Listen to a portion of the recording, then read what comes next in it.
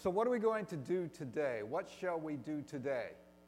You may remember, if you were with us last week, that we talked about the Gideon syndrome and how Gideon was wondering why God wasn't working the way he had in the past. And he asked that question, Lord, why don't you do those amazing things again?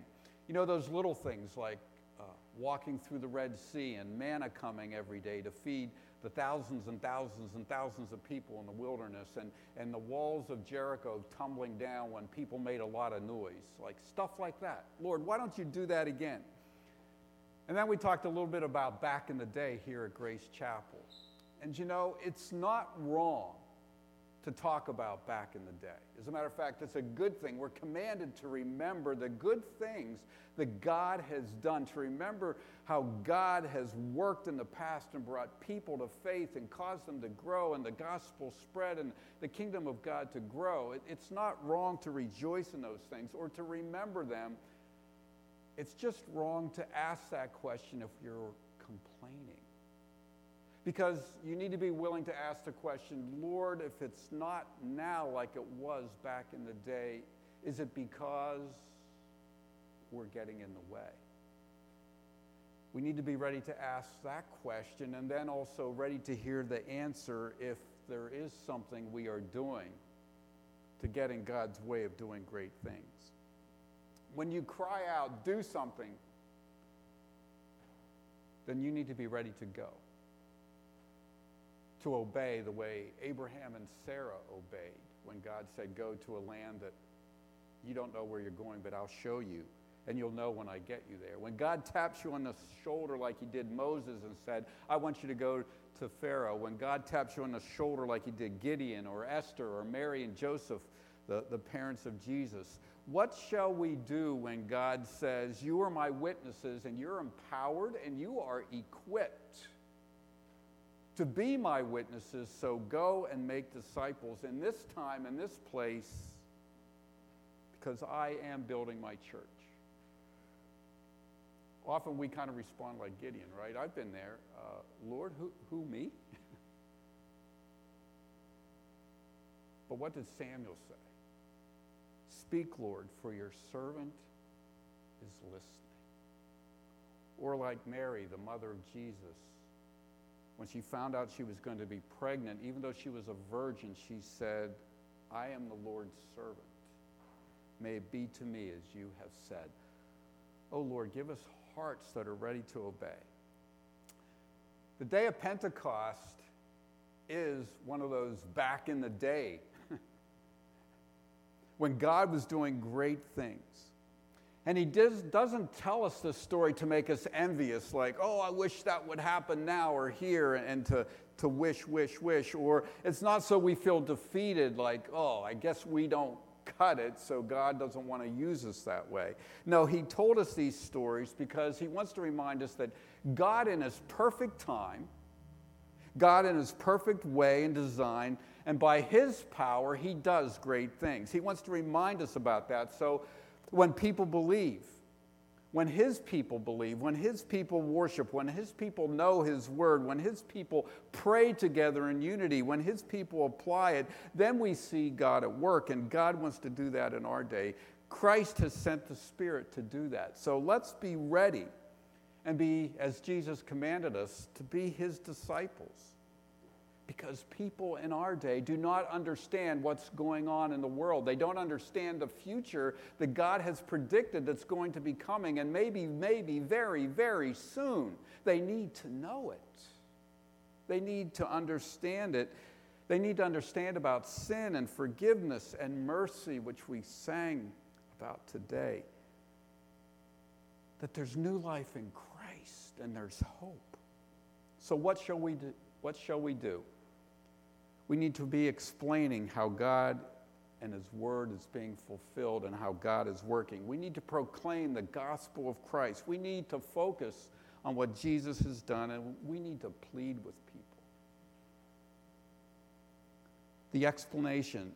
Peter in chapter 2 of Acts is about to preach, and the people ask a question. What does this mean that there was noise of wind, rushing wind.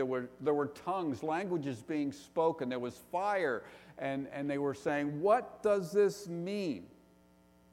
And Peter explains it. Are we ready to give an answer to explain? Well, we need to be. And it shouldn't surprise us about the different responses. We read in verse 12, the people asked, they were perplexed, what does this mean? And some, however, made fun of them, it says in verse 13, and they said, they've had too much to drink. Then Peter stood up with the 11, verse 14, and raised his voice and addressed the crowd. Fellow Jews and all of you who live in Jerusalem, let me explain this to you. Listen carefully to what I have to say. These men are not drunk. Listen to what Joel said. In the last day, God says. It shouldn't surprise us when people respond this way. Some people are going to be asking honest questions. What does this mean? What does this faith mean, this following Jesus? What does it mean? Why do you do that? We need to be able to explain that hope. Other people are going to doubt. Other people are going to scoff. These men are drunk. It's kind of interesting. Did you notice how sly Peter was? Filled with the Spirit, but he had been doing his homework. He used their question and he brought it up. No, they're not drunk. Let me explain what this is. This speaking in tongues, this language stuff you're hearing, this fire, this rushing wind that you've heard that attracted your attention, this is that.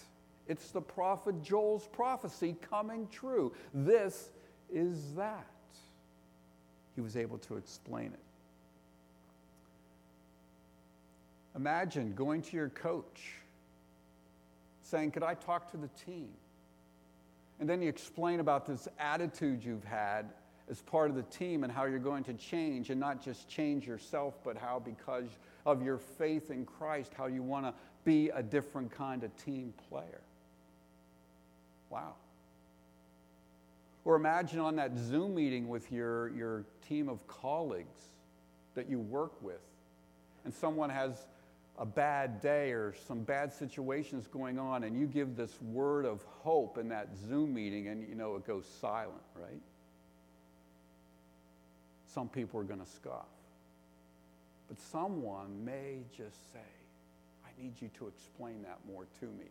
You know, later on in a different situation, in the quietness, you can explain the hope that is within you. So how does Peter know what to do when these men speak about them being drunk and scoffing and all these people asking questions? Well, God the Spirit was working. He was Spirit empowered. But don't forget that he and the apostles had been with Jesus learning. They had been studying the scriptures, and they went to Bible school, so to speak, with Jesus. But more than that, they'd been studying the scriptures. They began to investigate it. We read about that last week. And they had been praying together, seeking God's will, so they went to work. It's like doing those music lessons. Some of you had music lessons, but you didn't practice, right? If you want to get good, you can't just go to the class. You have to go to work on your own. Practice on your own. It's like that with God's Word. Yes, we need to gather together to learn, but then we need to study on our own and ponder things and seek God. This is that. In verse 17 and 18, it says, in the last days, God says, I will pour out my Spirit on all people. Sons and daughters, young people, old people, servants, men and women, everybody. I'm going to pour out my Spirit in those days, and they will prophesy. Prophecy is not just foretelling, it's forthtelling. It's explaining God's truth in His Word, telling God's Word. When the Spirit comes, this is what's going to happen. When the Spirit comes, bones will come back to life. When the Spirit comes, we're going to be given new hearts that love God, that seek after God, that admit they need God, that would confess their sins. Those are all signs that God's life is living in us.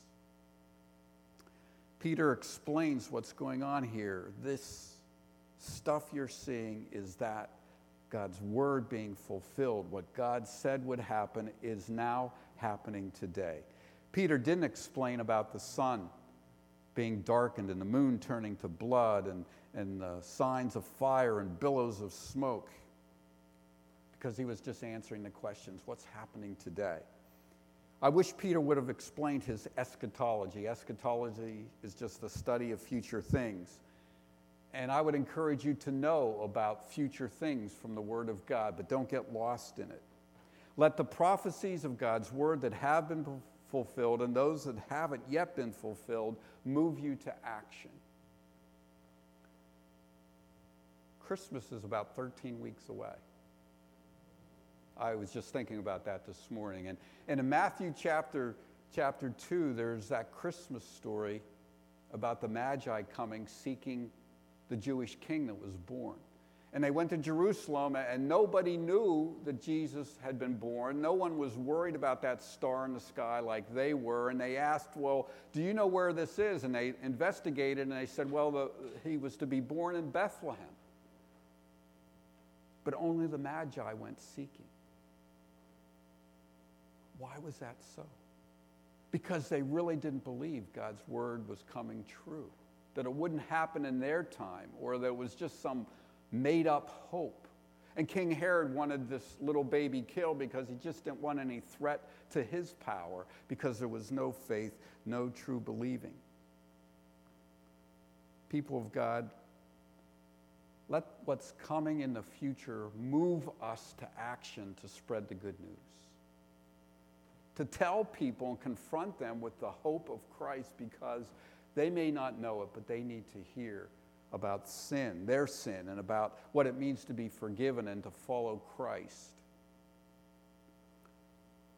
The Lord is not slow in keeping his promise, Peter wrote, as some understand slowness.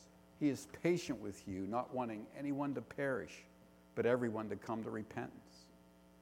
But the day of the Lord, what Joel describes in the second part of his prophecy, will come with a roar, and the elements will be destroyed by fire, and the earth and everything in it will be laid bare. Since everything will be destroyed in this way, what kind of people ought you to be?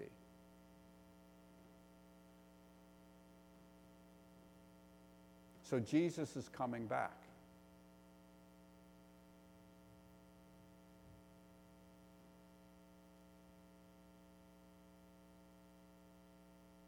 So what's going to be different this week? In your life, in my life? Because he's coming back with fire.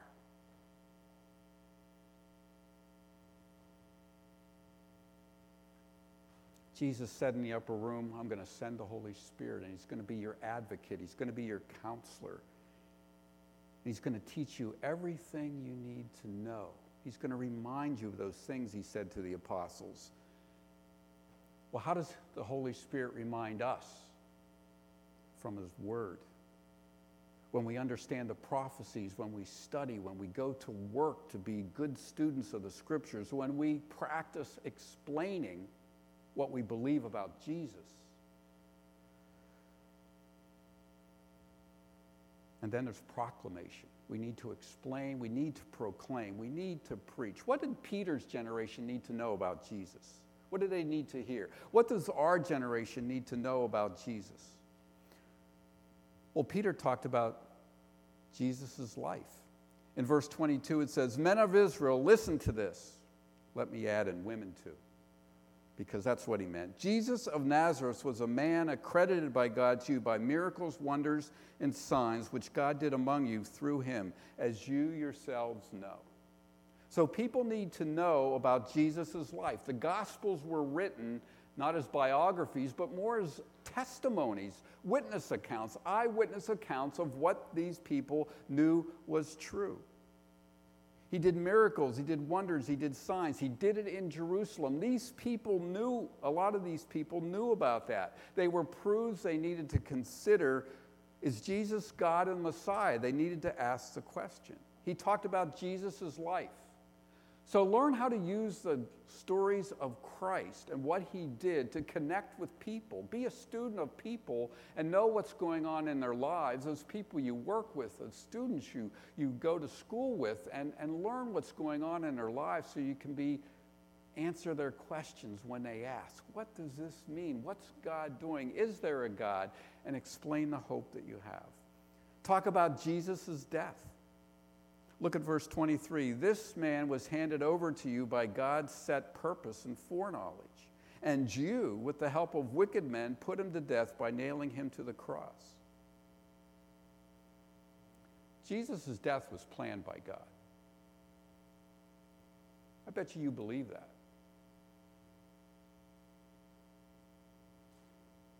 He died for sin.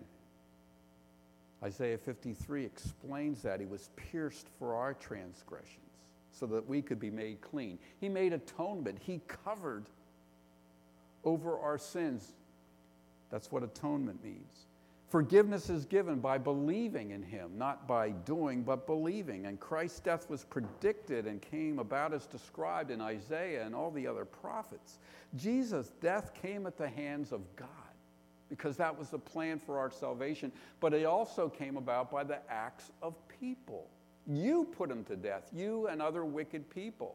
You're guilty of murdering an innocent man. Talk about why Jesus came. Talk about his death and what it means.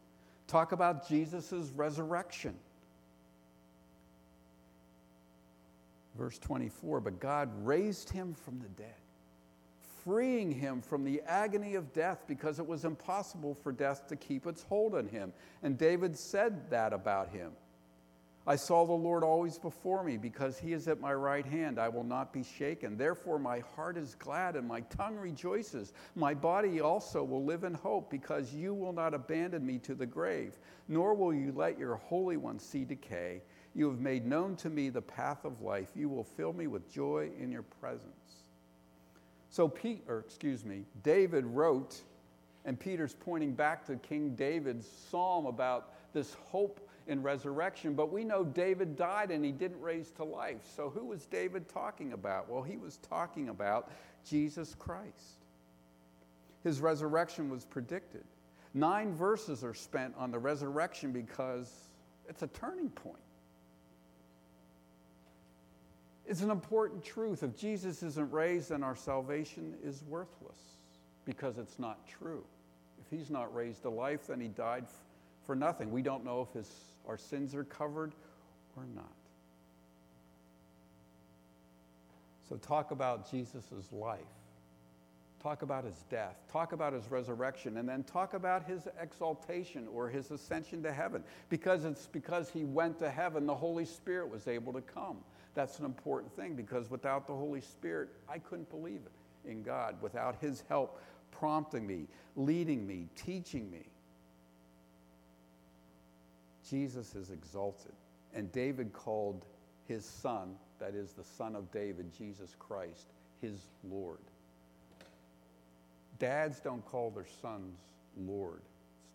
It's supposed to be the other way around. Why would David call this descendant of his Lord? Because he is the Lord. He is God. Jesus Christ, who was crucified, in verse 36, Peter concludes, is that he is the crucified one who is both Lord and Christ. Be assured of it, Israel.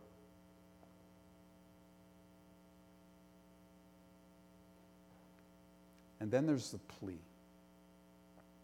When the people heard this, look at verse 37. When the people heard this, they were cut to the heart and said to Peter and the other apostles, brothers, what shall we do? Boy, that's a question you don't hear very often. I remember as a young man being a counselor at a Billy Graham movie that was showing in the theater. Talk about picking low-hanging fruit. They came to you and you just said, why did you come forward? And they would say, I need to understand what it means to be saved. Wow. When's the last time you had someone come up to you and said, how can I be saved? been a while for me. I feel like I have to shake people. I have to stand on my head, do something fancy to get their attention, to even want to listen to us. But when the Spirit of God is working, when the people of God have been asking for the Spirit of God to move, then it's possible that we will actually hear this question.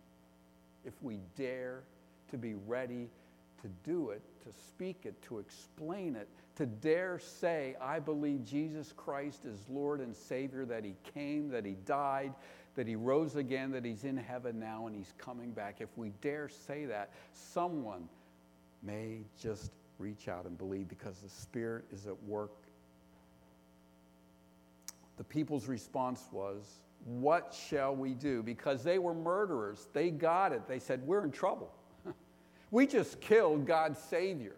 We killed the one. We murdered the one. We despised Him. We hated Him. We said, crucify Him, away with Him. We have no king but Caesar. That was us. We were saying that. And He's offering us, what are we going to do? We must have no hope. And Peter says, no, you do have hope. Repent. Change your mind about who Jesus is. Be baptized. And baptism is just an action that shows that I'm turning my life to follow Christ wholeheartedly, that I believe it, that I've admitted that I've sinned and that I've done wrong and that I have no hope without Him. Baptism is the outward sign that I am now a follower of Christ and no other power, myself, or idol, or system, or way of thinking to save me and to give me life. It's a declaration. I'm turning to follow Christ. There's an unchanging promise here. Repent, Peter says, and be baptized, every one of you, in the name of Jesus Christ for the forgiveness of your sins, and you will receive the gift of the Holy Spirit. An amazing promise that's there for every generation. For all whom the Lord our God will call will be saved. And with that, verse 40, Peter said and pleaded with them, save yourselves from this corrupt generation. Those who accepted his message were baptized, and about 3,000 were added that day.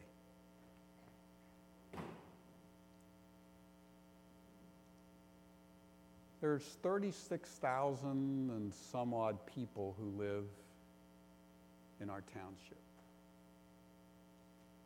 Imagine if 3,000 of them got saved today. That's almost 1 out of every 10. Not quite. 1 out of every 8. Imagine 1 out of every 8 student in Haverford High School teams were believers. Followers of Christ, and not ashamed of it, willing to be baptized and identified as followers. Would that encourage your heart? What if that were true in a place where you work? Those of you who go to houses and paint or build things and fix things, 1 out of every 10 house, a follower of Christ. Would that encourage you? Wow. Would you want to keep it? Or would you want to spread the news? Well, Acts kind of shows us what we need to do. Think about what we should be asking the Holy Spirit to do in the hearts and lives of people. Christianity is Christ. Christianity is Jesus Christ. His incarnation makes it possible for us to be saved, to be our Savior. He came in His human form to die for our sins, to show us what faith in the Father means, to lead us, to save us, to pay for our sins. He died on a cross. He covered our sins, and God has made us alive with Christ. He's forgiven us all our sins. He's canceled the written code that was against us, the law. We could never keep the law and all its regulations. He took it away and nailed it to the cross, the Apostle Paul tells us in Colossians chapter 2. So Jesus came and lived, and then He died, and then He was raised to life, so proving sin's debt was paid. He's exalted to heaven, We know he's the Lord of all because he sent the Spirit in power on the day of Pentecost, and he's filled your heart life. If you're a believer in Christ this morning, then you have the Spirit of God living in you, and you can begin to live in the power of Christ and overcome sin one day at a time, in the process of time. Jesus is building his church through us, his people. Jesus' kingdom is here, and he's going to come back and finish the work. So what shall we do today? We need to believe. I plead with you, like Peter was pleading with them, believe in the Lord Jesus Christ. Save yourself from this world, its corruption, its evil, its despair, its confusion. Turn to Christ. He's alive. He's glorified. And if you're not sure that's true, then I dare you, I challenge you to look at his life and read it with a mind that's saying, God, if you're there, show me, teach me, and see if he won't speak to you. Because if you seek, you will find. If you're indifferent, don't expect God to come shaking your head, shaking your life, up. But if you seek, you will find. There's only one risen and glorified prophet. It is the Lord Jesus Christ.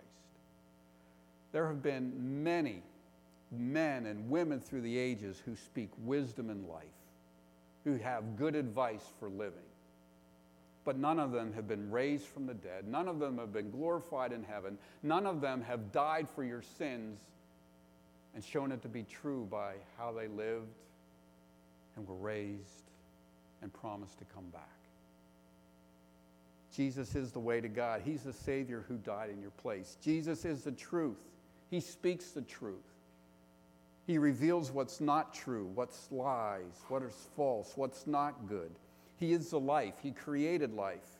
He came to give us eternal life. He knows how to live life fully. Turn to Christ. Repent. Change your mind about who he is. And this morning, what if you have believed? What if you have confessed that Jesus is Christ, that you truly deep in your heart believe that? Whisper behind your mask right now, I believe Jesus Christ is the Lord and Savior of the world. Could you say that whispered to yourself? Having believed, be who you are. You are a witness of the resurrected Savior. So be who you are. Be a student of people. Be persuasive.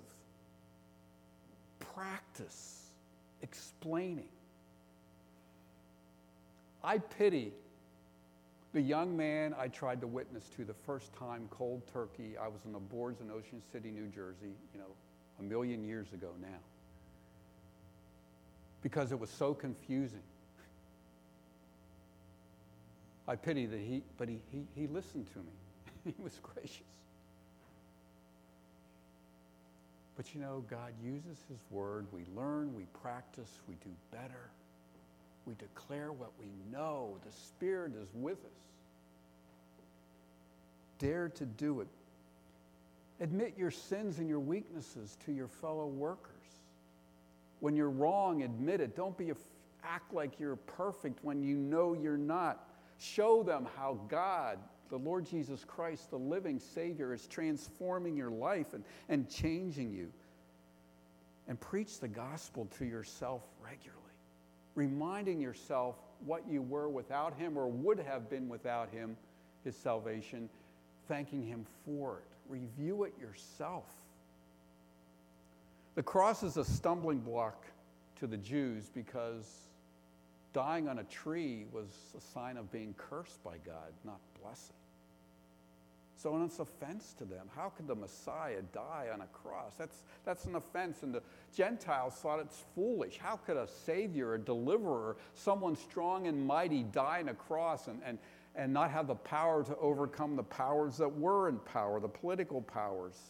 It seems so impossible, the resurrection. It sounds like a fairy tale. It sounds like Human beings made it up.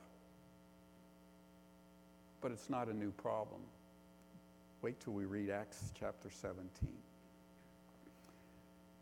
Do you remember the story, or do you know the story of the Samaritan woman at the well?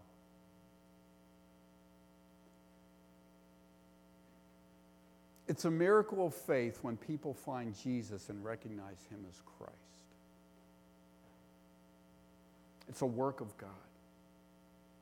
And we see this happen at the well, because when that woman heard Jesus and he spoke to her and she became convinced that he was Messiah, she went and became a witness. And her whole village came out to see who Jesus was. I'm reading. "We have heard him ourselves," the village said, the people of the village, "and we know that this is indeed Christ the Savior." To the Samaritans, Jesus was just a man, hungry and tired and thirsty. No ordinary person could have seen him in the slightest way of being the Lord and Savior of the world. He just looked like another guy who needed a drink, who needed food, who needed to rest. If you met a complete stranger in the street, would you at that first meeting think he was the Messiah, the Savior? But once they saw Jesus and heard Jesus and listened to Jesus, they could believe. Then we can say, when we can say like the Samaritans, this is the Christ, the Savior of the world, it's because God the Spirit has touched your heart. So how's anyone going to meet Jesus? Because he's not here himself. But wait a minute, he is here. He's living in you and me. He's living in us. And we are his people, and we are one with him. We are his bride. We are his chosen people. We're his holy nation. We're his priest. He is here. They can see Jesus as we love, as we care, as we go, as we speak, as we tell, as we persuade, as we pray, as we explain. Because when we do that, we will see people come to know Christ. Let's pray. Father in heaven, we praise you and thank you for sending your Son, the Lord Jesus Christ. We are amazed. We're awed and we are humbled that your Spirit has spoken to our minds and our hearts, our souls, and convinced us that you are the Christ. I pray today that if there's someone here listening or sitting here in the building that doesn't know for sure you are the Savior, Lord, stir their hearts to pursue you, to seek you, to listen to your voice speak through the Gospels, through your word to their hearts. Thank you, Spirit of God, for coming and revealing it to us. Make us one with Christ. Strengthen us. Give us hearts that are humble and ready to ask and to plead for you to work and to open the eyes of many. Let it be so, we pray. And we ask this all for Jesus' sake and for his glory. And it's in our Savior's name, Jesus, we pray this and ask it. Amen.